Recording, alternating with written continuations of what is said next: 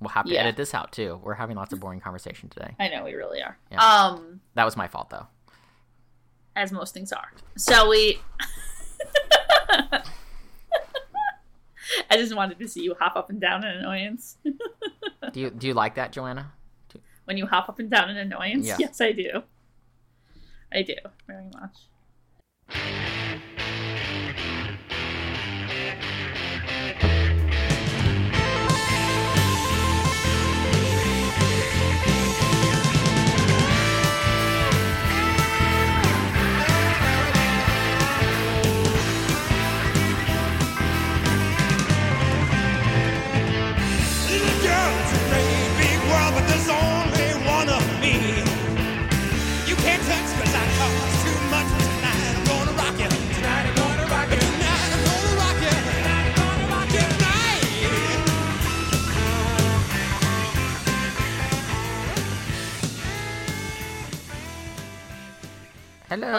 Hello, we're recording. What episode even is this? This is episode 7. We were trying to figure out what months we missed. I would have to go back and look at the actual release schedule. But we've been doing it every month for a while now. Yeah, we've been doing it since August, but we skipped a month. But August was the first one. Well, we recorded our first one in July. Yeah, but August is the first one that went out.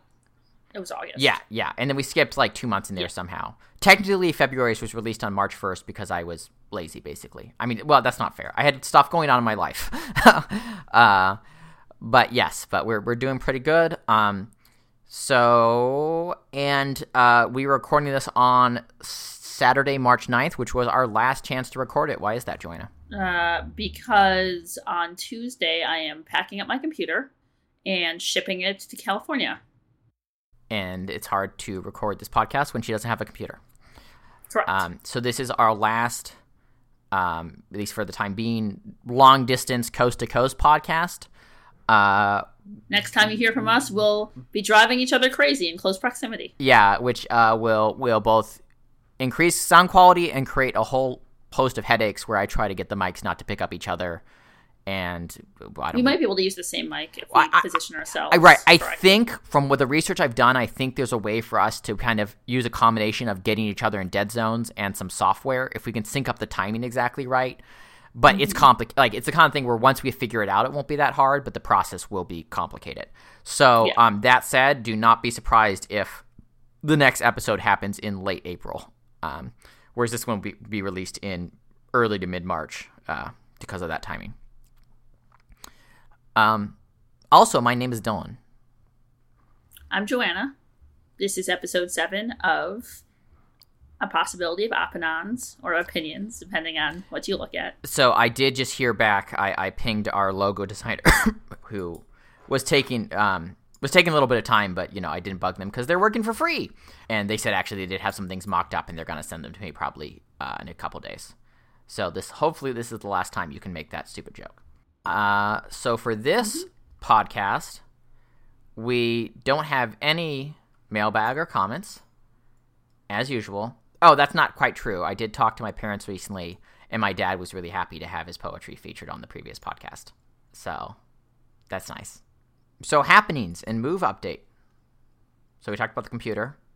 Yeah, shipping off the computer. Move updates. Okay, so... Right, shipping off the rest of my crap on Tuesday, and then I'm going to stay with my aunt on Friday for my last 2 weeks in New York. Joanna says the rest of her crap because I currently have 17 of Joanna's packages in my apartment. Yes, which you had an excellent time going through today, as I hear. I think it'll be a fun section for next podcast, or maybe a few podcasts out when we open these boxes so you can move in somewhere to talk about like the things Joanna kept. Like, of all the things that you could have and, like, the things that you needed, you felt you needed to ship across the country to Sacramento. I think it's like an interesting insight into your character to see the things you kept. Yeah. Well, I mean, I'm sending my computer and, like, a lamp and a small exercise machine and, like, a couple boxes of crap on Tuesday. So most of my stuff actually went. I know. And at the end, I managed to ping a bunch of things I'd completely forgotten about. So, like, there's a bunch of kitchen shit that I ended up sending that I, like, forgot I owned that I found at the last minute. Wow. Okay, so actual move update. So you're going to stay with your aunts. Yes, on the 15th. And on Tuesday afternoon, after I ship my shit, I'm going to the Met with my aunt, and then I'm going to Fancy Sushi, which is exciting. It's called Sushi by Bay, which is like this woman. She was a design student, and then she covered a friend's shift at a sushi restaurant and like fell in love with the art of sushi making. And it's very unusual because usually sushi chefs don't take on female students or like, apprentices. But like he took a shine to this one. And so she like formally trained and now does her own sushi thing. So we're going to go eat her sushi, but it's like really intense. Like you, have half an hour, like you have to get there on time and the whole meal is half an hour long. And then you can have cocktails if you want. It's going to be real interesting. So, also, as Facebook tells me, do your aunts have a dog? Yes, Sunshine. Tell me about Sunshine. Labradoodle. Sweet girl. Golden. You're really terrible at talking about dogs. Like, what's she like? Like, what's your relationship with her? She's very loud and very cheerful. How is she loud? Does she bark at people or? Yeah, she gets very excited and barks a lot. But, like, barks because she's happy, not barks because she's guarding. Yeah, she barks because she's happy. Okay, so the long and short of it is that I'm getting ready to finish moving. And then I have to stay with my aunt for 2 weeks. And then on the 31st, I'm flying to California, which means the next time you hear my lovely voice, I'll either be in California or in Chicago. Because 2 weeks after that, I'm flying right back out to Chicago again. Because my life is awesome. Okay, moving on. Why are you flying out to Chicago? For the Seder and to hang out with my mom for a little while. Gotcha. And your sister, or is she not there? She's there. She doesn't live with my mom anymore, but she's there. No, I know that, yeah. But you'll see her. Okay. Obviously, I look forward to seeing you. It feels more real that you're moving here now that all your shit is in my apartment. So that's exciting. That is good. No, it's actually really bad. I really don't want you to come here. Oh, that's terrible. It's just the sort of anxiety has turned into existential dread. Oh, that sounds nice. Yeah. So it is now time for JP Report Back. So speaking of you being in California, I asked you to come up with a list of physical places in the area that you would want to visit with me. Yes, correct. And I have that list right here. So what I actually did was I went through, I bypassed the things we've already done, and I looked at a couple things. The first thing I looked at is I looked at events that were coming up in Sacramento. One of them is the Lantern Street Festival, and the other is there's a Lego Fest coming. Oh, I didn't know about that. Yes. And then there is something called Operation City Quest, which is a walking scavenger hunt in the city. And it doesn't involve being trapped in a room. So, it's the kind of puzzle game I prefer. And then I don't know how you feel about this. You might be into it. You might not. But there is a place in Sacramento that does plant nights where you go and you make like a terrarium or like a little like succulent situation. I'd be all over that. And it's like for adults, and they have like beer and wine and stuff. And you make plant things. And then, but Joanna, wouldn't you just like get a plant and then like kill it within a month? Well, that's why they're succulents. So it takes them like 6 months to die instead. There is a place called AMF. Do you know it? AMF? No, I don't. Like they're like bowling lanes, and it's an arcade. Oh, is this like a family fun center sort of thing? Yeah, a little bit, but it's also got it's also grown ups. Oh, okay. No, I did look this up. The reason I don't like one of my big blind spot in Sacramento is that I live in what's called the Grid. Yeah. Which is a set of streets that sort of form downtown and what's called Midtown and a few other neighborhoods. One of them is Mansion Flats where I live. So it's streets A through Z and numbered like 1 through 30. And so I have a pretty good idea of what's in that grid when we go outside, because I don't have a car, right? So when we go to things that I could not easily get to by walking or transit, my knowledge of things drops off significantly. Gotcha. And those are outside that area, so. Okay, well, that makes sense. Yeah. Also because I have no friends, so, people don't take me. Nope. In all seriousness, so I don't have anyone who I think it would take me bowling. So yes, I'd be all about that. Even though bowling with Joanna is sort of like wrestling with a toddler. That's true. Except slightly more ethical. Okay. What's next? So on my list we have, I said AMF. Yes. So I found a bunch of things on Meetup. One of them is the Silent Book Club, and that's a meetup where everybody brings a book of their choice, and everybody just sits around and reads it, and like you talk for the first half hour and the last half hour, and that's it. And I'm like, this is fucking magical, and we have to go. So I put that one down. We actually do that as a library program at SPL as well. That's amazing. I'm going to be clicking around a little bit. So that's fine. Go for it. Click, click, click. There's something called the Sacramento Salon. Oh boy. The true spirit of conversation consists in building one another man's observation, not overturning it. The Sacramento Salon is an informal group that meets regularly for lively conversation and the exchange of ideas. That sounds like sort of something we're into, right? We represent diverse experience, talent, and insights. Presumably also diverse other things as well. Wait, what does that mean? Diverse forms of rhetoric and thoughtlessness. Oh, gotcha. And then I put Toastmasters on here just because I think it could be kind of fun. I haven't really ever done it, but it seems like a fun like. I have a Toastmasters contact if we need to get involved. One of the librarians at who just recently retired from my job is very involved in Toastmasters and actually left like a little Toastmasters like flyer contact thing in the break room. Cool. And then since we both kind of have writing projects going on, I put in the local chapter of Shut Up and Write. You know what that is? It's kind of like Shut Up and Read, only it's Shut Up and Write. And then SAC Dilettantes, Experiencing and Discussing the Arts. This group is focused on experiencing and discussing various forms of art, including music, film, theater, dance, poetry, literature, painting, and sculpture. Possible events may include blah, blah, blah. The idea is that group events would involve experiencing some sort of art and then discussing the aesthetic, emotional, artistic, expressive, and social implications.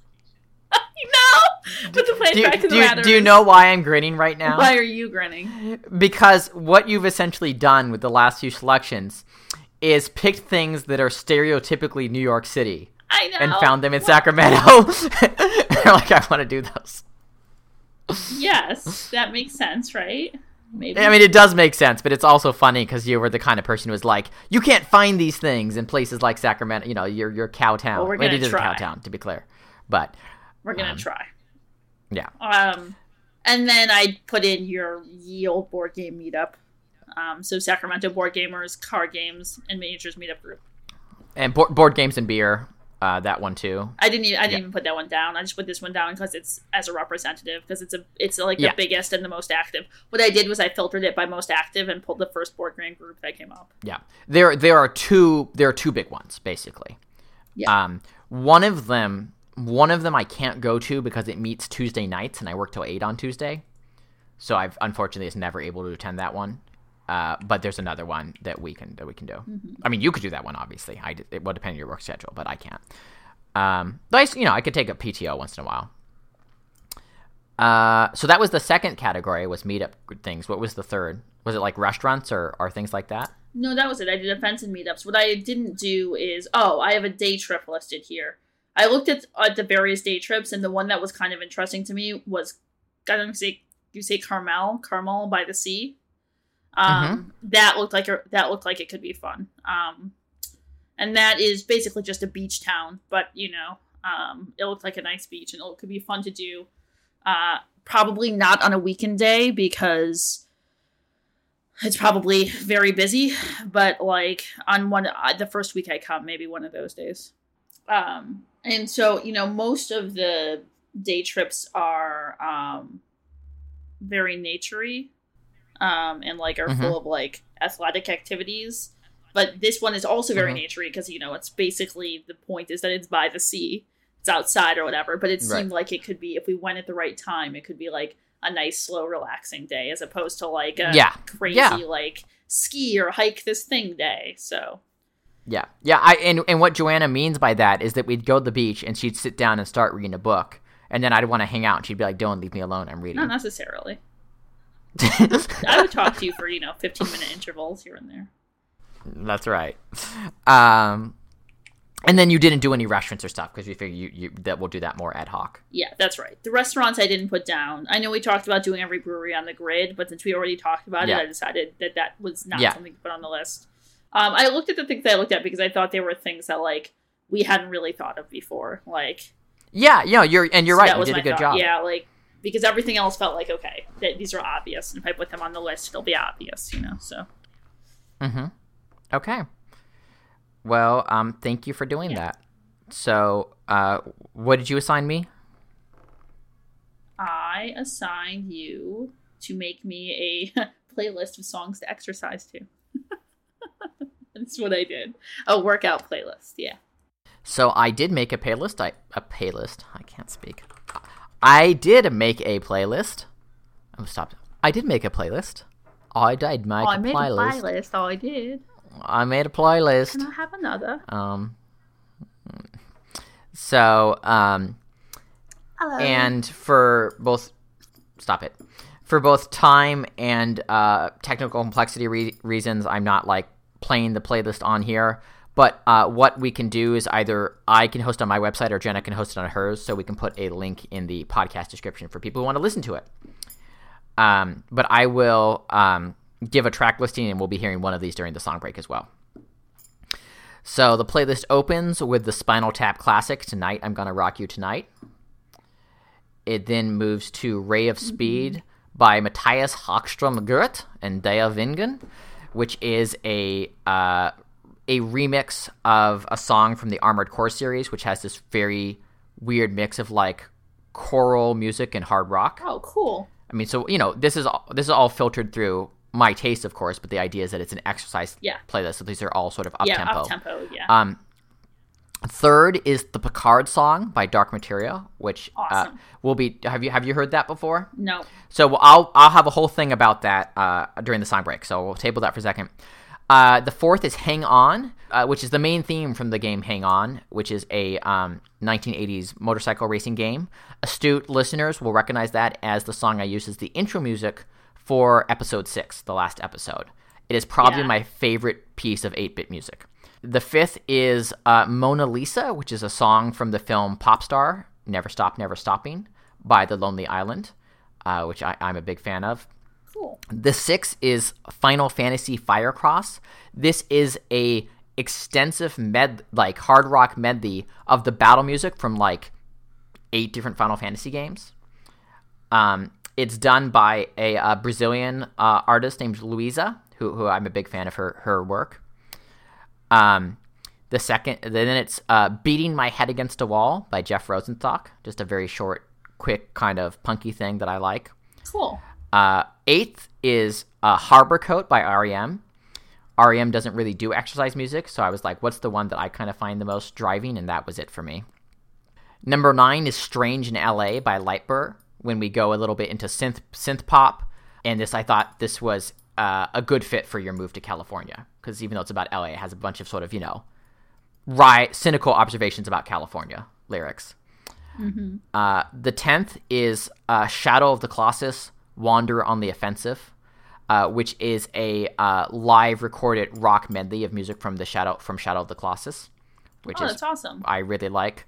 When did Shadow of the Colossus come out? 2005. I was going to say, I feel like I was in college when that came out. Yes. I was. But there was a recent remake to the PS4, for the PS4. Oh, really? Just like 2 years ago, which was very well received. I mean, it's like straight up remake. It's just, new graphics and everything. Right, just upgraded graphics. But it was, everyone said, this was clearly a labor of love from, developers who loved the original game, trying to bring it to a new generation. The 11th song is Light Up the Night by the Proto Men. This is the penultimate song. I'm going to stop. Yeah, just waiting for the thing to be done right. The 11th song is Light Up the Night by the Proto-Men, which is the penultimate song. God fucking damn it. I'm just going to stop for like a minute. Why are they doing that? Why don't they just run the siren? Why are they going like whoop, whoop, whoop?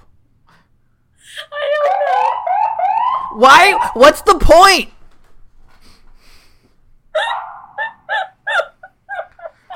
Why is it that the only thing... Oh my god. When we're done, I swear, it's like... When we're done with this, I have to tell you a story about inappropriate laughing from the musical I went to the other day. The 11th song is Light Up the Night by the Proto-Men. This is the penultimate song on Act 2, The Father of Death, which is the second in the theoretical Proto-Men trilogy. And it's a really... I mean, they make essentially rock operas loosely based on Mega Man. So the song is part of a story, but it's one of the few that really stands on its own as a sort of solid song. Yeah, that's good. So it won't be like, what's happening? Right. I mean, like, it has story context, but you can also just, like, listen to it as a sort of a thematic pop song, and it totally works. Yeah. And the final one is Ska Buffet by the Overclocked Plaid Muffins, which is a supergroup of musicians who contribute to Overclocked Remix, the premier video game remix site.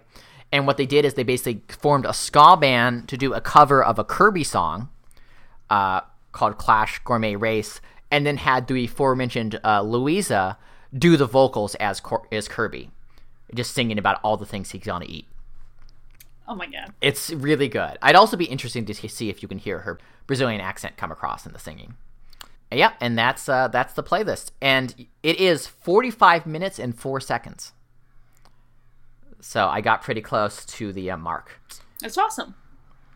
So it's now on to JP assignments. That's awesome. I feel like I can't stop saying that's awesome, but I do think it's awesome. I hope you enjoy it. Yeah, and I hope you find it legitimately enjoyable and not just quote unquote funny. Sorry, that sounded really snide, but I actually mean that I hope you find it enjoyable. So for JP assignments, what do you have to assign to me?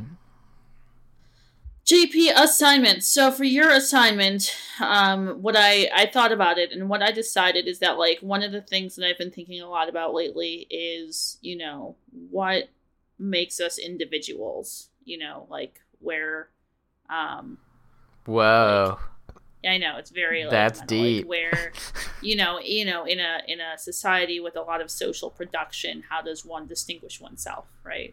Wait. So we're individuals, but we live in a society. So, right, exactly. So, Dylan, your assignment is to write like an autobiographical sketch. I say write just because I don't really see you, like, you know, designing a short game or, like, you know, writing a piece of music. But it doesn't have to be, like, nonfiction. It could be, like, a short story or, like, whatever. But a like a one-page sketch of the things that, make Dylan distinct. So, like, where the line between the world ends and Dylan begins. I'm not quite sure what you mean by a sketch. So, like, what I'm not doing is writing a list of all the things that are my distinct traits. You want me to write, like, a scene in which those traits are displayed? Yes. Or it could just be like a biographical statement if you don't want to do that. Okay. Like, or it could be I said writing just because I couldn't. That makes sense. Creative medium of expression. I just worry that for that to come across in fiction would require me to write a great many pages. Yeah, right. Yeah. I'm full of my own complexity. You are. So, like, you know, which might you have 3 JP to spend. So, right. We'll talk about that in a second. But no, let's talk about that now. So I think this will probably be either 2 or 3 JP, right? So you'll essentially zero out your JP. So before the next podcast, you need to generate some, right? Yeah. So remember how podcasts ago we talked about this whole achievement system, badges? Remember? Yes. Did you? But then I think I felt maybe I just decided this in my head. I think I felt like now that we're going to be in the same place again, we can just go back to using the regular JP system. Okay. Because this one was clunky. It was like a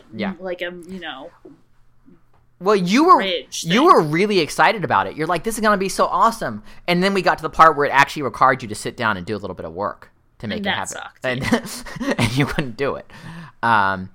Okay, that's fine. So just before we record, we're going to have to get back in the habit and make some bets. Yeah, exactly. No, stop it. Be too hard. Of course, there is a catch, Joanna. That by the traditional system, you only get JP when you're right. And so, I'm serious. You would go months without earning any JP because every time we bet on anything, I was right. Except I obviously got JP sometimes because I have JP, right? No, so you did. Even if we followed the exact same pattern, there would be JP. Yeah, that's true. Most of that JP that you have was actually where we were like both half right about something. Some of it came from you making bad luck bets. Right. So at least one was bad luck. You did get some for the correct. I think there are a couple cases where I've been straight up wrong. The only one I know for a fact is when I thought it was pronounced archipelago. Yeah. And I didn't push. I don't generally push people on that kind of I know. But she saw an opportunity to earn some JP, and she took it. Emma is a fan of saying misled instead of misled, and I just... Wait. Okay, so the thing with something like archipelago, like, even though it's wrong, you understand why someone would say that, because that's, like, phonetic, right? Like, if you're reading the word in a book... Yeah, well, think about you're looking at the word misled. misled. It could be misled. No, because, like, misled, like, that's the phonetic straight reading of it, and in that SL, like, if it was misled, there would be a vowel between the S and the L, because English doesn't do the whole SL thing. Like, what words have S and L next to each other in English? I don't know. I'd have to think about it. Yeah. But anyways, the point is, she says misled, and then somebody pointed out to me that when your friend says something incorrectly a lot, that you should correct them because there could be a situation where it matters, like a job interview. And you want to tell them before they get into that situation, even if it seems like it's embarrassing them to bring it up in the moment. Mm-hmm. So then I did. Did she get annoyed? And I just remember that because it was a whole situation. And now I'm talking about it on the podcast because I'm a very good person. Well, and I mean, as you know, like, I'm no judgment here. Like, I think there's a certain type of person who, grows up reading a lot, and by that process, you read a lot of words that people don't generally use day to day, so you end up just mispronouncing all these things, and that's, totally fine. I am not personally, like, it doesn't bother me when people correct me about my language, because it doesn't reflect on my character, right? It's not like, Dylan, you're a bad person because you said this word wrong, right? But one thing I have learned is there's a bunch of people who do get really bothered if you're like, you said that word wrong. Even though I myself, and this may surprise listeners, but I actually very rarely correct people on pronunciation. The only time I do it is when there's potential for people to be confused. So, for instance, David was telling us what his cards were in Imperial Assault. Sorry, David, for throwing you under the bus here. But he was like, and I have the special power Shadow Corpse. And I'm like, it's Shadow Core. I only said that because everyone else was going to think it really was Shadow Corpse and be really confused about why the stormtroopers, Imperial stormtroopers, had like zombies. Yeah, it always takes me a moment to get core correctly too. And until very recently, I thought that indict and indict were two words that meant the same thing. Oh, interesting. As opposed to indict just being indict. And also, I probably told you this one, but for a very long time, I thought chaos and chaos were the same thing. Yes, we've talked about that. There are a few of those. Yeah, we all have them. Most recently, I was talking to somebody and I said vinyl instead of vinyl. Weird. What? It's just how I've always said it in my head. Well, you must have not grown up with any people who were like record collectors. Because you had those people in your life, you would you'd fix that real quick. Okay. So is the thing you're signing me? Do we think that's 2 JP? 3 JP? I would say if it's 2 pages, then 2 JP. If it's 1 page, then 1 JP. However long it ends up being. Okay. Double spaced. So yeah. It's definitely gonna be at least 2 if it's double spaced. Yeah. I mean, I writing about myself. Just actually double spaced, like it's an assignment. But what the fuck happened? Okay. I mean, I'm not saying that you like to sit there and write like 1,000 words. No, I know. Well, I mean, just even in 1,000 words, it would be really hard for me to represent the complexity of my being. The complexity of your being. The goal is not necessarily to represent the complexity. Just what's weird about me. The distinctness of your being. Right. What's weird about me. Or you could just list all the ways in which I am not you. That also works. Oh my god, that's not even. Oh boy. Wait, is that really what this assignment is about? Have you tipped your hand? No, I just can't. I just fell into that joke. I was like, okay. Oh man. Gotcha. Yeah, no, it's your distinctness. My distinctness. Is there a part 2? Am I going to read this and you're going to be like, and this is why I assigned you this? No. Do you want to tell us now then why you're assigning this? Why I'm assigning you this thing? Like, because I've... Go ahead. Because I have been contemplating well, I mean, it's a big long thing, but okay. It's. Do you want to? Why don't you assign me, and then I'll give you my big long thing. Okay. So your assignment is to write a postmortem, and this will also be short, so not like a big novel, but a few pages, however much it needs to be, of your novel, of the experience of writing your novel from completion to publication, because that was a thing that took many years of your life and was a really big project.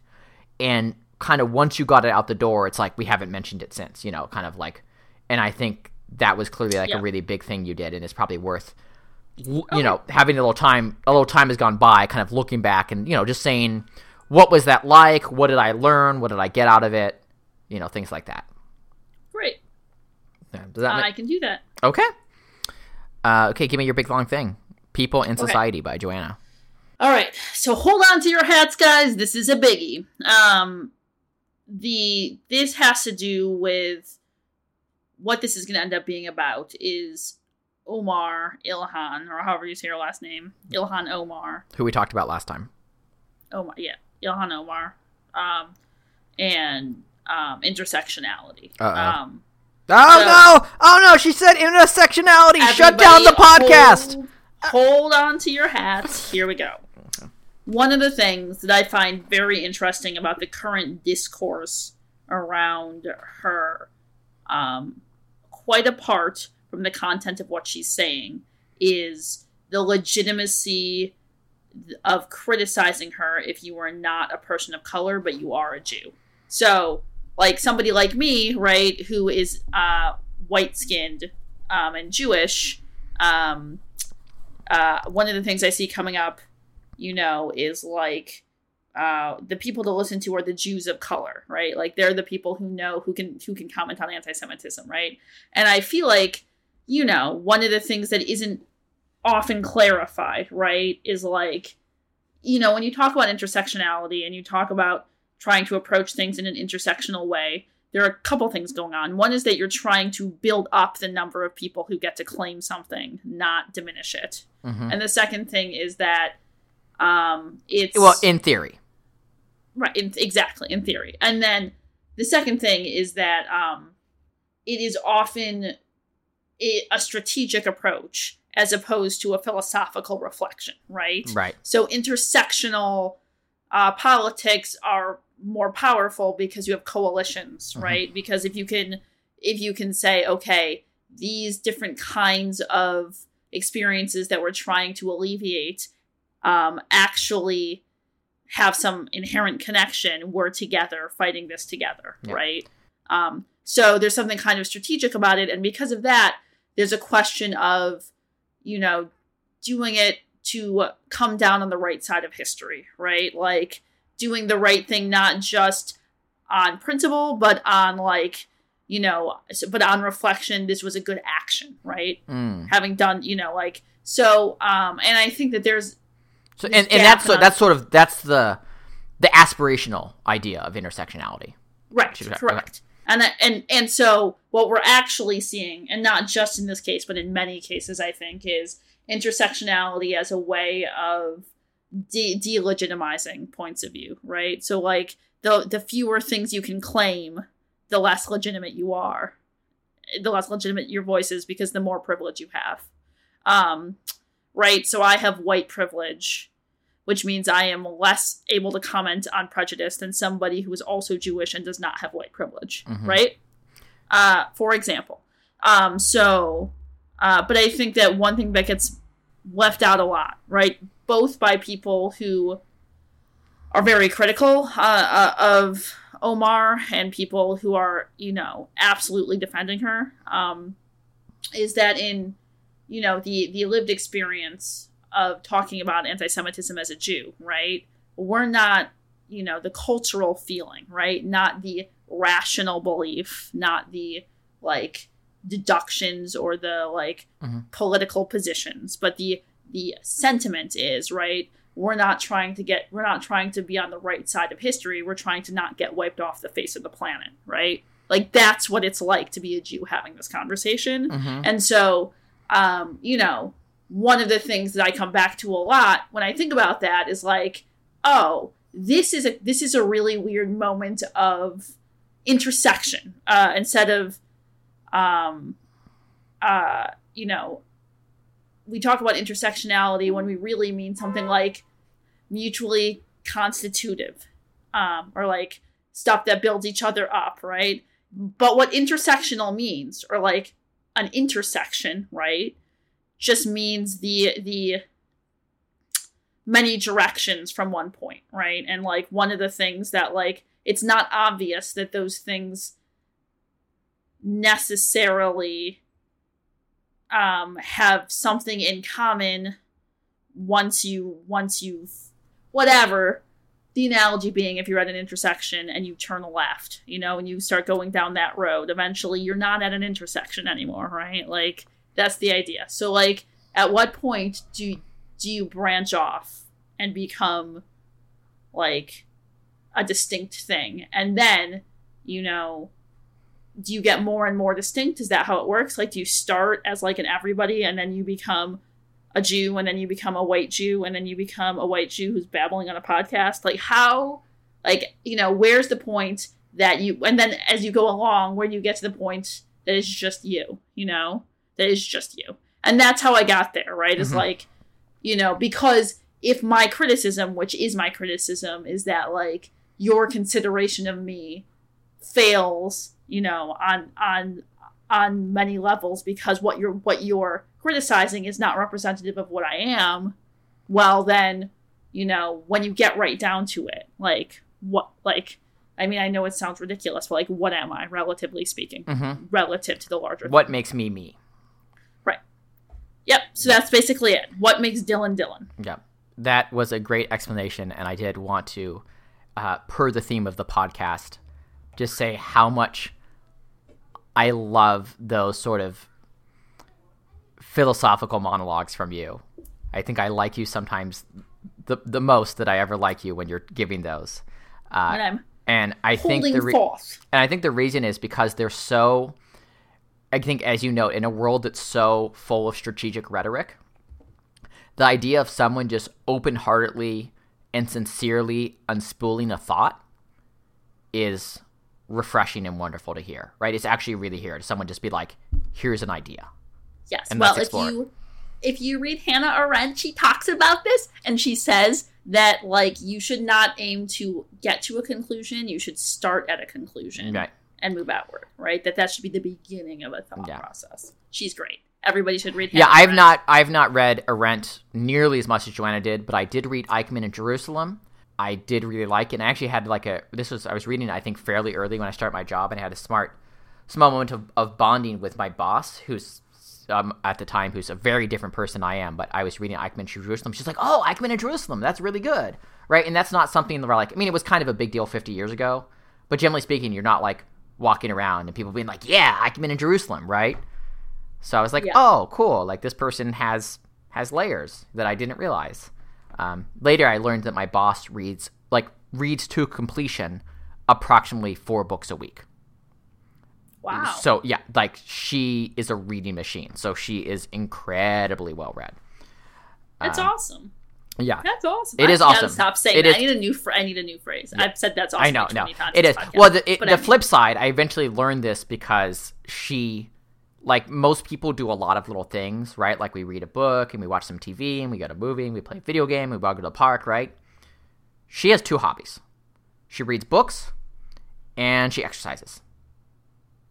And that's it. And they're both very good hobbies, but like doesn't really watch movies. Doesn't really do a lot of the things.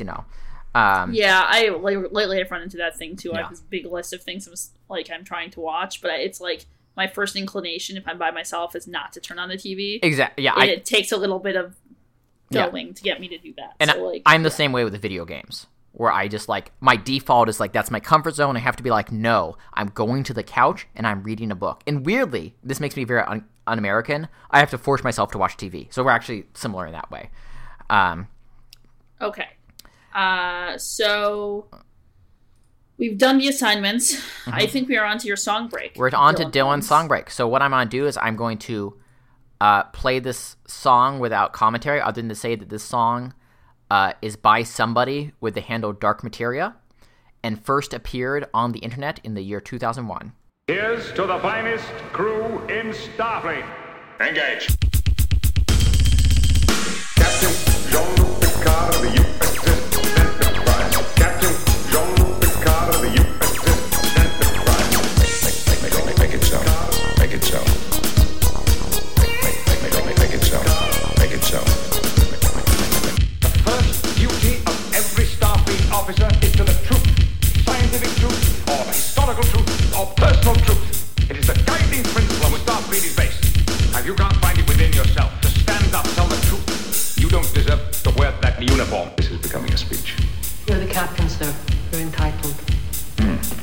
Not entitled to ramble on about something everyone knows. Captain Jean-Luc Picard of the USS Enterprise. Captain Jean-Luc Picard of the USS Enterprise. Make it so. Make it so. Make it so. Make it so. He just kept talking in one long, incredibly unbroken sentence, moving from topic to topic so that no one had the chance to interrupt. It was really quite hypnotic. Incredibly unbroken sentence, moving from topic to topic. Incredibly unbroken sentence, moving from topic to topic. Moving from topic to topic. Quite hypnotic. Incredibly unbroken sentence, moving from topic to topic. Incredibly unbroken sentence, moving from topic to topic. Moving from topic to topic. Quite hypnotic. Incredibly unbroken sentence, moving from topic to topic. Incredibly unbroken sentence, moving from topic to topic. Moving from topic to topic. Quite hypnotic. Captain Jean-Luc Picard of the USS Enterprise. Captain Jean-Luc Picard of the USS Enterprise. Make it so. Make it so. Make it so. Make it so. You'll have to call again. I'm just leaving. I'm not dressed properly. My love is a fever, longing till for that which longer nurseth the disease. You'll have to call again. In faith, I do not love thee. With mine eyes they be 1,000 errors see. But 'tis my heart that loves what they despise. Who in despite of you are pleased to know. Shall I compare thee to a summer's day? You'll have to call again.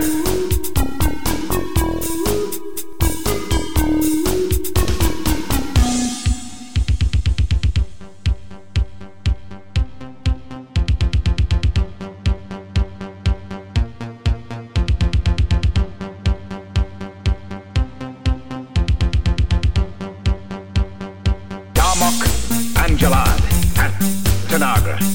Darmok and Jalad at Tanagra. Darmok and Jalad at Tanagra. Darmok and Jalad at Tanagra. I am Locutus aboard. You will respond to my questions. I am Locutus aboard. You are Borg. I am Locutus aboard. you will assist us. I am Locutus of all. You are all. I am Locutus of all. Lock phases on that vessel. I am Locutus of all. There are 4 lights.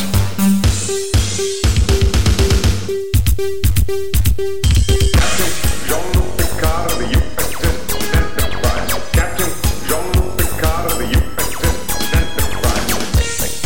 Make it so. Make it so. Make it so. Make it so. Captain Jean-Luc Picard of the USS Enterprise. Captain Jean-Luc Picard of the USS Enterprise. Make it so. Make it so. Make it so. Make it so.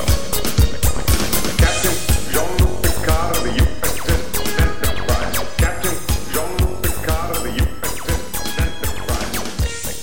Make it so. Make it so. Jean-Luc Picard. So, give me your first impressions, and I'll talk a little bit about that song. It was interesting. Like, very Star Trek-y. I spent a lot of it, because we weren't looking at the video, I spent a lot of it, identifying voices. Yeah.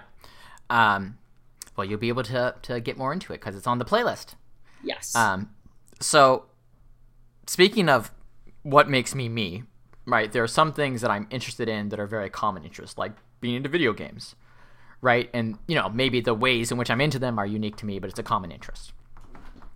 But then there are other interests I have that are very specific to me. And one of them is that I'm really interested in meme culture pre-Web 2.0.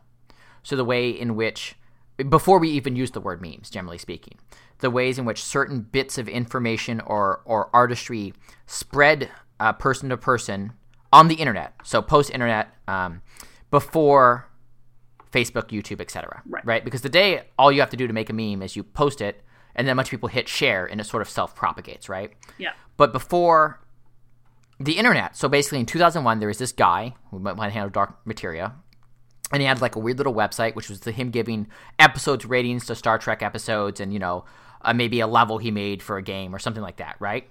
And he just edited this, before we had good digital video, right? So like probably getting like bits and pieces off of VHS tapes and who knows what, right? To make this weird little song that he had no expectation would ever find an audience of anyone, right? And then just posted it on his website, right? It's not on YouTube. There's no streaming music, right? Yeah. And people just, someone posted on the Star Trek BBS or something, or they just share it with people and it passes person to person. I'm trying to remember where I first discovered it, but I know that I very actively read his website and actually used his Star Trek episode guide the first time I went through Next Generation. Now, is he also the guy who did, sorry, the only line I remember from it is Bourbon Whiskey? You know what song I'm talking about? No. Yes. No. So, okay. and that's worth noting is another of my niche interests is specifically montage, specifically people who chop up things from other recorded media to make songs out of them. Yeah. It's like a very niche interest. So that's by the Gregory Brothers. You're thinking of Songify the News. That is literally 13, 14 years later. So this guy's way ahead of the curve on this. Gotcha. It's before Bad Lip Reading, before the Gregory Brothers, before any of those people doing things like that. And his website is no longer in existence. I had to find it on the Wayback Machine, but apparently he's still live because apparently when I found this when I was looking for this, there's some really big next-gen podcast. It's sort of like a comedy podcast of people going through all of Star Trek and talking about it. And apparently they wanted to use the song on their podcast, and they apparently tracked the guy down and got permission to use it somehow. So that's cool. The other thing is that what inspired me to put the song in your playlist is that when I was 16 years old in high school, someone sort of challenged me to make a dance CD for them, which is very outside my wheelhouse. Sort of like you challenging me to make an exercise playlist. So I went, and I still have the playlist from that dance CD, and this was one of the things that was on that. So this was the one thing pulled from that to put on here. Anyway, yep, so I will be both on the podcast, and to you, I will be sending you a higher quality version than the one you listen to. But it's a cool little thing. And I thought you'd like the Darmok, Angela, for sure. Tanagra. I just like saying that. Darmok I know. and Tanagra. So to be absolutely clear, I listened to this song probably a good 8 or 9 years before I ever saw that episode. Oh, really? So I had no context for what the hell that was. So that was Dylan's song break. And next up is Media Club, where we're talking about Jazztronauts. Joanna, I want you to have the first stab at explaining to an audience who has no idea what Jazztronauts is, what Jazztronauts is. Jazztronauts is a game that uses Garry's Mod, in which you... what is Garry's Mod? Garry's Mod is a physics simulator. It's basically an open playground type virtual environment. It's not really even technically a game. You just run around. For some background, it came out. It uses the Source engine and the assets from Half-Life 2, a 2004 first-person shooter, which had a lot of physics stuff in it, to basically open it up and let people change people's faces and do kind of silly things with those pieces, almost like a game engine.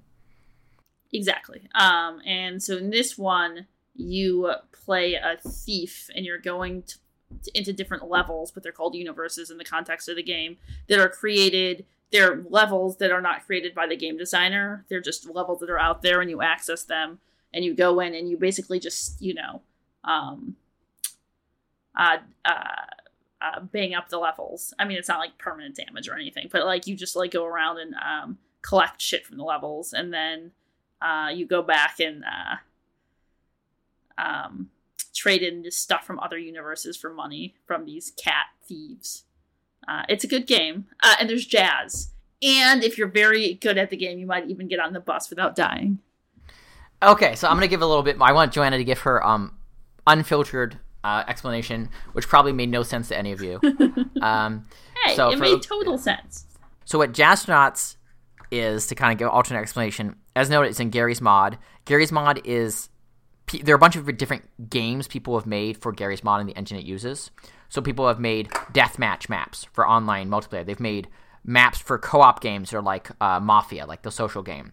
They've made maps for RPGs, right, where people go online and pretend to do various things. So they'll maybe make a Star Wars town, and they'll pretend to be Star Wars characters online, right? People do all sorts of things. And so Jazztronauts opens with you going through what looks like sort of a crappy Half-Life 2 map, and eventually these cats suddenly appear, and they have dialogue amongst each other. So it's sort of like a visual novel, right? There's like cutscenes with these cats. And eventually you hop on their interstellar trolley, which takes you to this bar called Samsara, where all the cats hang out, and you agree to join them in their heist. And so you get certain quests. So it might be go and find 10 binders. They need binders for a reason. And so you have a little machine which will randomly select levels throughout the universe and just give you a picture and their name. You don't know anything about them. And then you try to select either levels that look interesting to you or the ones that, like, here's a level I think will have binders in it. And so you're giving something like a prop stealer. And what this is that the way you build levels is like there are models, right? There are objects in levels. Right. And then there are what are called brushes, which are things you put on them both to give them texture and also to give them certain characteristics. And you can and you're going and stealing the models. So basically they've built this thing, and it's one of these things where the more you understand about game design, the more you appreciate how incredibly complicated this mod is, because it's basically built a system to suck up all the levels that are just out on the universe, somehow feed them into this one game, and then sort of create like an overarching narrative, because as you're also going and getting shards from levels, and as you get these shards, like it's sort of, and you complete characters' quests, you get to have cutscenes with them. One of the best parts is you get money for all the things you steal. So there's like a place where you go and you pull a giant lever, and every single object you've picked up, whether it's a binder or a giant statue, just comes out of this tube. The background music when that happens is great too. It's like a You Won a Game Show music. Yeah. And probably my absolute favorite part of it is that the way you leave a level is that you both have a trolley summoning gun, and you both aim at the same spot, and they've animated it so, like, if you just aim it at a wall in the level, this trolley just, like, busts through the wall, and then you get on the trolley and you go through, like, an interstellar jazzosphere to get back. And as Joanna notes, often she has the brilliant idea of, like, she'll, like, stand in front of a wall and summon the trolley, so then it just comes through the wall and runs her over. Yes. Or if I'm trying to get on, there's something that I do every time I try to get on the trolley, where I somehow end up dying. Yeah, I just can't get on the same thing. You have to sit in the seat, and she's just like standing near the trolley or not properly sit, and the trolley runs her over. Yeah. But it's such a brilliant, like, video games, like every other medium, can become calcified. There can be a sense of like everything's working within established genres and we sort of know what's going on. And so it's really lovely when something just completely bursts through expectations, right? When you play a game that you couldn't even imagine existing if you weren't playing it. When we were first playing it during our first session, Joanna just kept saying, "This is so weird! This is so weird!" And she just kept saying that over and over. It was so weird. And yeah, I'm not saying you're wrong, but it just goes to show like just how much. But what I love about it is, like, often we think of art that's really weird. We think of art that's inscrutable, like people, all the insert rant about people who don't understand modern art or whatever. Whereas this isn't, right? Like, you can play it, you understand what you need to do. There's, a sensible narrative. It's just really imaginative. We're probably only about 20% of the way through. Yeah. Like, we have a lot more to play, and we will finish it, right, Joanna? Mm-hmm. Okay, because I'm super into this game. Yeah, for sure. I mean, it's not like once I'm in California, we have to like never play a computer game, ever again. Yeah. So. Yeah, we're gonna have a little bit of a pause because Joanna's shipping things. We're playing it again on Monday, but I adore Jastronauts, and it's so interesting because you go and you see all these little things. Like, someone may have like made a level that's just like some middle schooler like modeling their high school as just like a building experiment, and so you just like teleport in there with no context and be like, what is this place? Oh, there's also a place called the Museum, which is they make like a little museum teaching you how people make levels and like what all these things mean in the context of Half-Life and the Source engine. So you can go wander around in there and see how things work. Yeah. Do you have anything else to add about Jastronauts? What was I about to say? Right.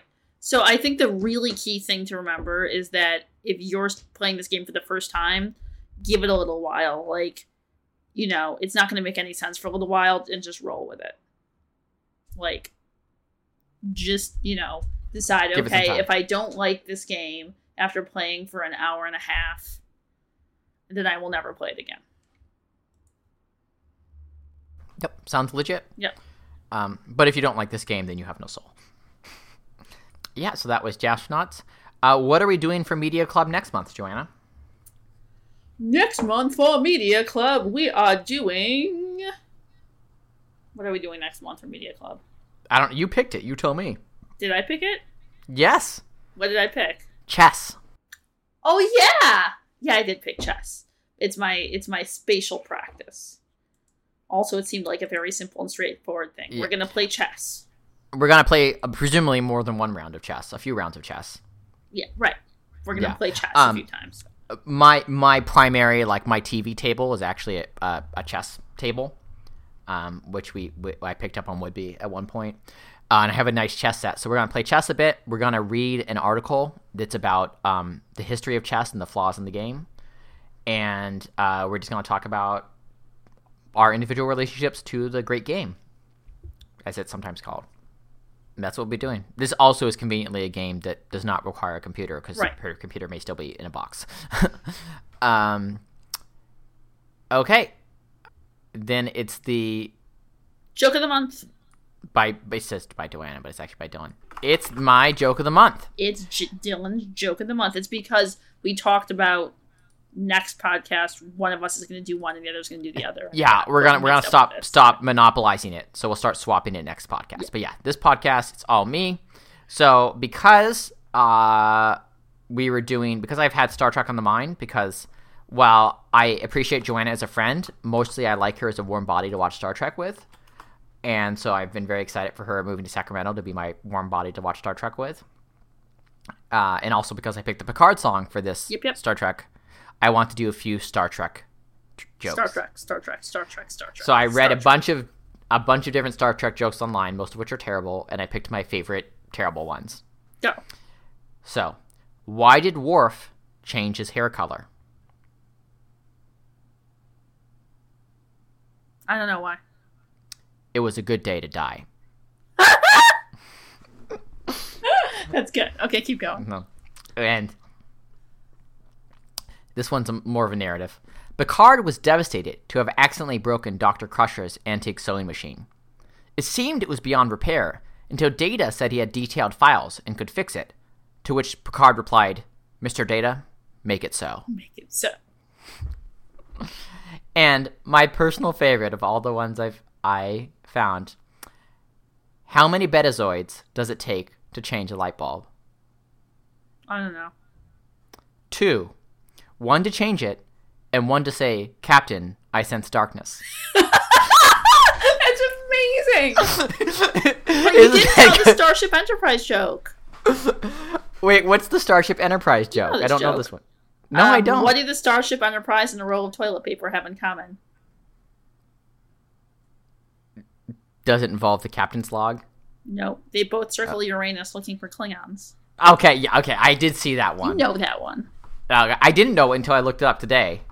But, oh my god, that's terrible. But yes, those were my Star Trek jokes. Moving on, there's one thing. If Joanna and I may change over time, and we may not always agree with each other, but we both agree that Counselor Troi should not be an officer on the bridge. I'm sure she's perfectly good at being a one-on-one therapist for the crew, but on the bridge she is not useful. Not at all.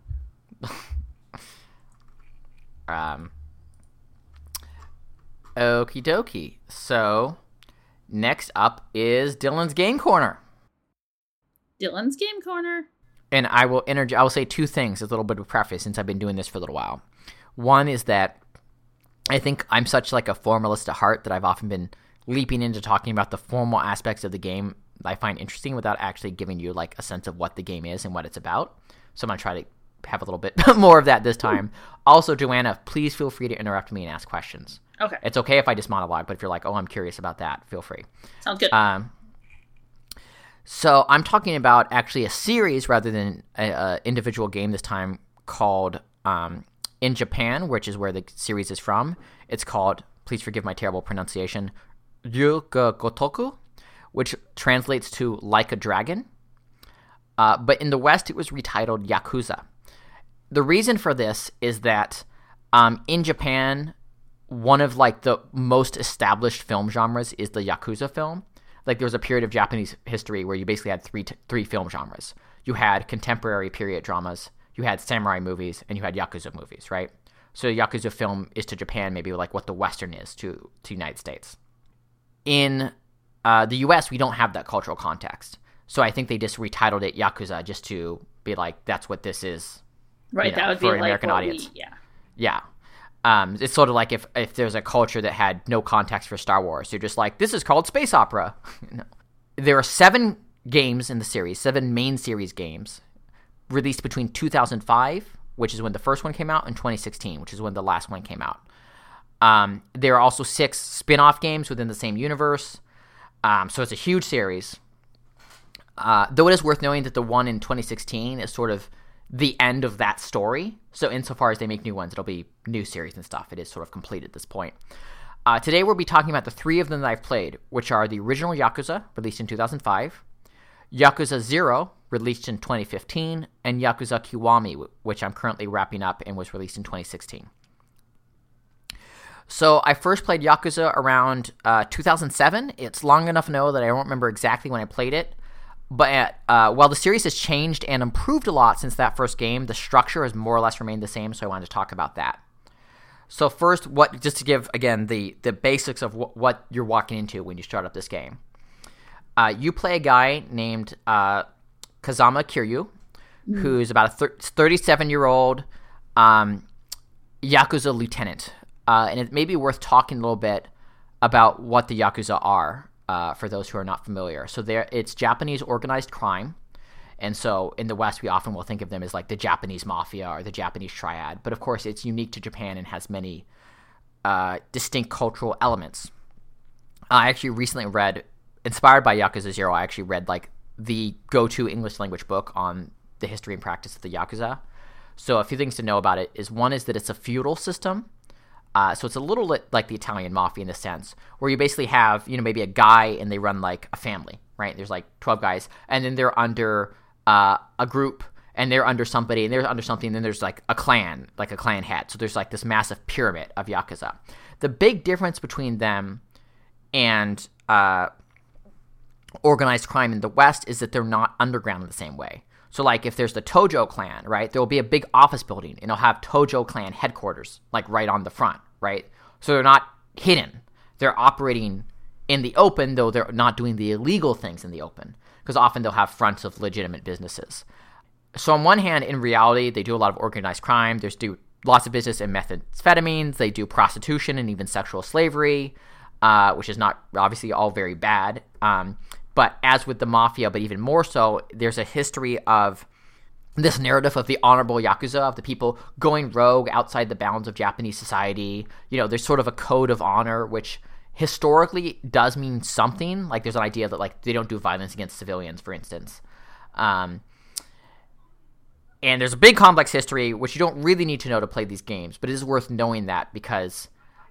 And of course, you know, once any system starts acting outside of legal rules, right, it's only so long before it, you know, the farther you stray, the farther you're going to stray. So eventually it does, you know, meet civilian, you know. Exactly. And so one thing that this Yakuza history I read, which itself was written in, like, the 80s and had an update in, like, 2000 or something, was a generational gap where there's this older generation that had this almost, like, Bushido code of honor about how, which was always being stretched, but there was a real core to it. And they mean, like, oh, the young guys, they just want to make money and they'll do anything they need to make it. Yeah, and I think also as the surveillance technology has gotten better, what happens is in both societies, people are getting taken off the street who are organized, and you're leaving young people who are disorganized to run these systems, right?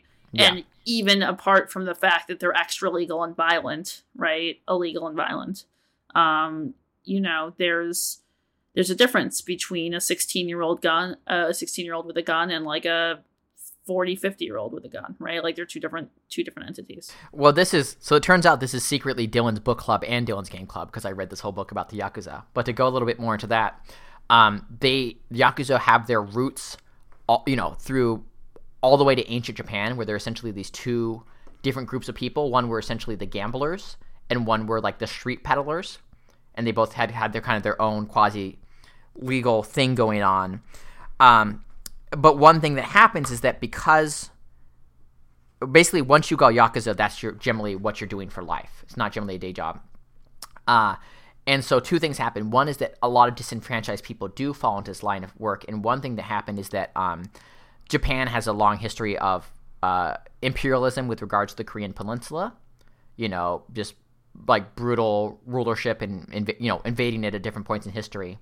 But there's also a group of ethnic Koreans who live in Japan and have generally been treated really badly by society, because Japan is a essentially homogenous monoracial society, and people who are not part of that society get fought. There actually was reading just today, total coincidence, I read an article by an African American who's been living in Japan for 15 years and writing about that experience. And one thing he's learned is that in Japan, the general belief is that Japanese people are incapable of being racist because it's a monocultural society and they've never met anyone of any other race, and therefore they can't be racist. That's the belief that any Japanese person will tell you. So that's one of the ideas that he has to try to puncture delicately on a regular basis. But anyway, so a disproportionate amount of the Yakuza are ethnic Koreans. For that reason, because that's sort of, that's the work they can get historically. Another thing is that Yakuza typically often get full body tattoos to sort of mark you as part of the Yakuza. One thing that's also, you learn fun facts, like in Japan, almost nobody wears sunglasses because sunglasses are part of the Yakuza uniform. So you don't walk around wearing sunglasses unless you're trying to, and this either you're Yakuza or you're trying to make people think you're Yakuza. Mm-hmm. They also wear like loud blazers. Basically think of like 80s fashion, and that's like often the Yakuza fashion. Anyway, but there's this whole genre of, the countervailing forces between the honor of the Yakuza and, the brutality of their organized crime. So step into this game, Yakuza. It's a PlayStation 2 game from 2005. So PlayStation 2, fairly early 3D, somewhat limited in what it can do. And it opens with this guy, Kazama Kiryu. He's 37. He basically got into the Yakuza because he basically is an orphan, and the guy who ran his orphanage was in the Yakuza, so he followed in his footsteps. And He has a best friend, Nishiyami, who is sort of his, partner in crime. And at one point, long story short, there's a mutual friend of theirs that the patriarch of their clan basically kidnaps and is going to rape. And Nishiyami finds it and murders him, and then Kazama Kiryu takes the fall and goes to jail for 10 years. So actually, I guess he's 27 when that happens. And then the game opens with him coming out of jail 10 years later, finding that the world has changed. People have cell phones now. What's a DVD? And then very quickly, a conspiracy unfolds where the head of the clan is murdered. His formerly best friend seems to have gone evil. The girl in question is completely missing. He has to sort of put his life back together. So that's the setup. So talking about Yakuza is hard because it doesn't really, it's a lot of contradictory and weird components that are meshed into one beautiful thing. So I'll talk about what makes the formal components of this game, the first one, then we'll go to the later ones. So on one hand, that's what I've talked about. It's a serious, fairly elaborate crime story full of cutscenes and dialogue. Really good voice acting. Well, we'll get to that in a second. It's full of twists and turns. It has a huge cast of characters. It has a lot of political intrigue. Because one interesting thing about the Yakuza is that they're very tightly interwoven with the party that has ruled Japan pretty much continuously since World War II. They have strong ties to the Japanese right and are often used by the right to do extra legal activities. And also an enormous amount of brawls. Second, from sort of a gameplay perspective, it's a brawler. A brawler is a classic game genre that had its heyday in the early 90s and has really rarely been seen since. The Yakuza series is, in fact, the only brawler series that even approaches mainstream that is present today. So, to understand what a brawler is, think of a conventional fighting game. The ones that are local one-on-one multiplayer, like Street Fighter or Tekken or Soul Calibur. And then make that single player and have it be about fighting hordes of dudes. So you basically have one ridiculously strong guy, picking up anything that isn't nailed down and beating people up with chairs. It's almost like pro wrestling, right?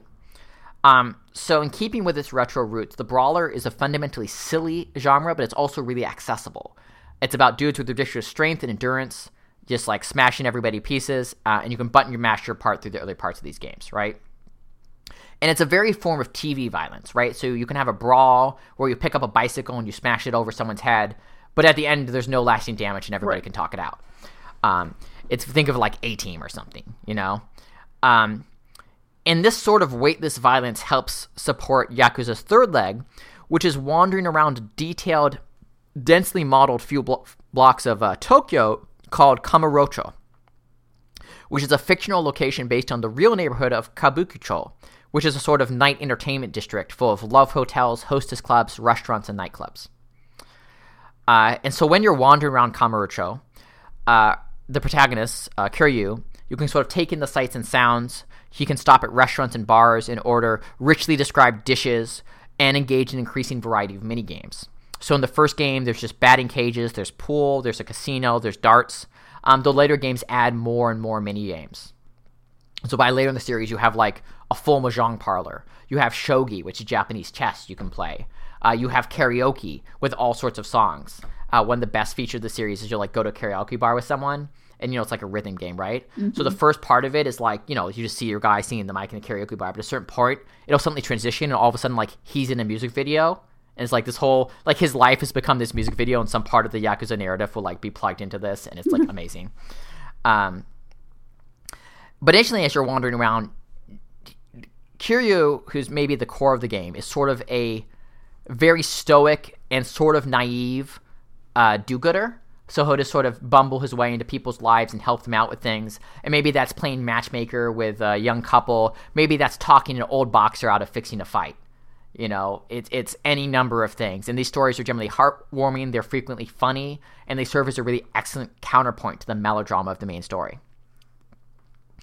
I've said before that I think the things that games are best at relative to other narrative mediums is world building, because they can create these really elaborately detailed worlds and set the player loose in them. And even with the rudimentary technology of the PS2, Yakuza really excels here. But when I first played it about, 10 years ago or more, I appreciated the game, but I didn't love it. First, because it was full of these really unnecessary, obnoxious battles. Like, you couldn't walk a full block without some gang of hoodlums just picking a fight for no reason, which like felt like padding and really like made it less fun to explore because you're constantly being interrupted with these kind of obnoxious brawls.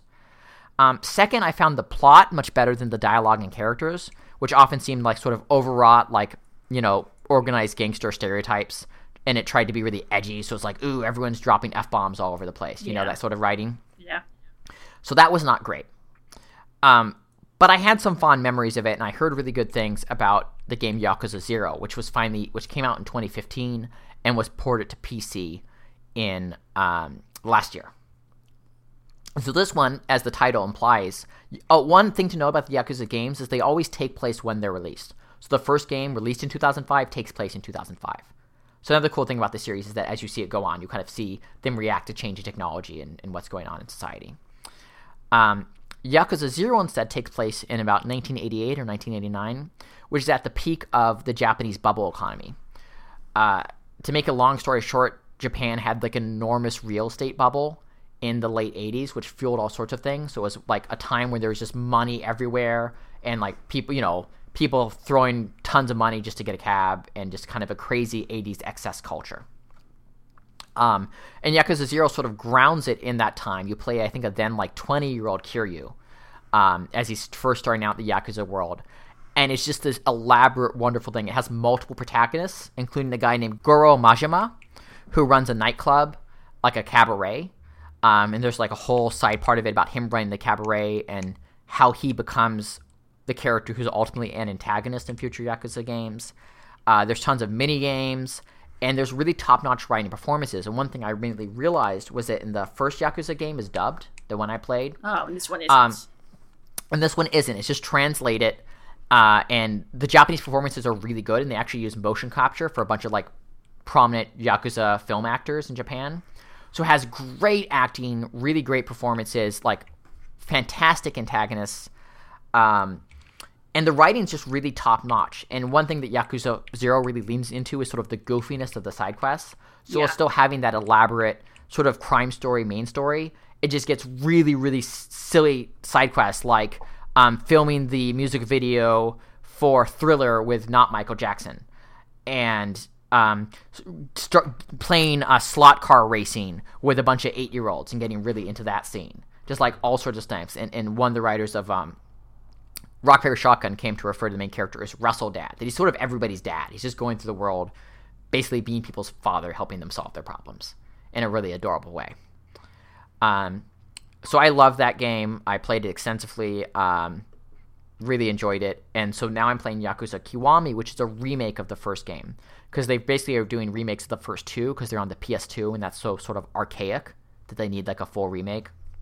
And this has made me realize that a big problem of the original was the localization. Like, in this one, they don't swear, because that's just it's not part of the Yakuza culture, right? It's much more stoic. And the performances are fantastic. They just really screwed up the translation, and they remove all the random battles, right? It's really easy to run away from battles that you don't want to have. And one thing is that as they just pile on the density and the detail of this place, Kamurocho, it becomes a really nice place just to hang out. And the sort of button-mashing brawling is like really well counterbalanced by all the other mini-games and sort of strolling around. So as I said, there are 7 games in the series. There's Yakuza 0, Yakuza, and then Yakuza 2 through 6. Eventually it starts doing complicated things like having 4 different protagonists who switch between in different stories. But ultimately the whole thing is the story of Kazuma Kiryu, more or less. And apparently the Yakuza 6 is very much the end of his story, so it's not going to like go on forever. Oh, okay. I did also want to say that it's kind of the only real successor to Shenmue, which I know you've read my chapter in my book about, and we've talked about before, about that style of sort of wandering around and just looking and listening. I was trying to figure out what made it work. Like, it took me a while to kind of come up with everything I just said, and what really helped. I have a game developer who I've actually been sort of internet friends with since I was like 12. He hung on the Final Fantasy Alpha message boards back in the day. And I was saying, I actually wrote, I'm trying to figure out how to talk about it for my next podcast. And it's really hard to explain the appeal of it without just showing people. And he said, I feel like it's rare that it has a pretty hefty style of narrative that I've never seen for a game that is non-RPG. And it never feels like it's tacked on or in the way or like a stall point between the action gameplay. And he said also the amazing amount of depth they managed to pack into the small play area. Wait, so what's the classic category for this then? Game? RPG. It's very RPG, where there's just a ton of narrative and world building interspersed throughout. Wait, he said for something that isn't an RPG. Right. So it's a brawler. It's almost an action game. You what the actual Yeah. Like, but it's not. It's almost its own genre because it's not like a linear action game like most of them are. But often when we talk about open world games, we talk about like things where you go across 20 square miles, right? And this is just almost everything takes place within a few city blocks. Occasionally you'll have single excursions to other parts of Japan. But as he said, just the amount of density it creates in that place. And while different Yakuza games have you go to other neighborhoods and start expanding, that same neighborhood is always there and is always part of the action. So in some ways, the place is the star of the series. That's cool. Yep, and that's my very long-winded discussion of Yakuza. All right. So now we're going to have my very short-winded discussion of The Unbearable Lightness of Being. Yeah, and let me predict. I read it. It was unbearable. It was unbearable. The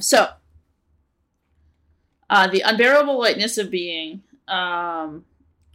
is about a guy and his wife, and the guy's a womanizer and a cheater, and the wife is very unhappy about this. I feel like I've read this book before. And there's like, basically, the characters are all connected by who's fucking who. But the premise, the philosophical premise, is very interesting of this book. I should say, this book is not an easy read. It's like very uncomfortable. And so I've actually started it before and not finished it, and I finally like sat down and read the whole thing recently. Because to be clear, the first time you read it, you just didn't find it bearable. Correct. It was unbearable. But so the notion is that each person is not only like a finite creature, which we all sort of accept, right? But that that everything that happens in one's life only happens once, and that you only have absolutely one life to live, and that's it, right? And as a result of this, you have this unbearable lightness of being, right? Like this unbearable non-meaning of being, right? Because everything just happens once and then you're done and that's all of it, right? Like, is the unbearability because we can only experience a tiny portion of what life has to offer? I think the unbearability is because there's no lasting. It's the unbearable finite nature. Yeah. Of what you are, right? That everything blips and goes away. It creates the sense, if not the reality, that nothing matters. Correct. Which is also a freedom, right? So it's presented both ways in this book. It's presented both as this horrible, sort of like existential, anxiety, and then also presented as kind of a freedom of nothing mattering, right? And so, in fact, the way this book portrays, for example, love, is without any of the usual, like, one of the strong points that the author makes is that love is just a series of events that happen and then cease to exist, right? So that, like, it's not the most comfortable read, but it is very striking. It's not, like, passive, it's very, very emotional, sort of pulls you right in. It's just not easy to read. And so for that reason, I don't really know how I feel about it as like a should you read this book, but it is like, so The Unbearable Lightness of Being, but you found it fulfilling. It's an old novel. It's from 1984. It's by Milan Kundera. It's famous. And weirdly enough, today, speaking of European texts, philosophical texts that were translated and fictional, the guy who did Sophie's World, you know what I'm talking about? Nope. Like maybe Sophie's Choice, not Sophie's World. Sophie's Choice. Sophie's World. No, it is. It's like the world of. It's like the actual title of the book is like. Hold on.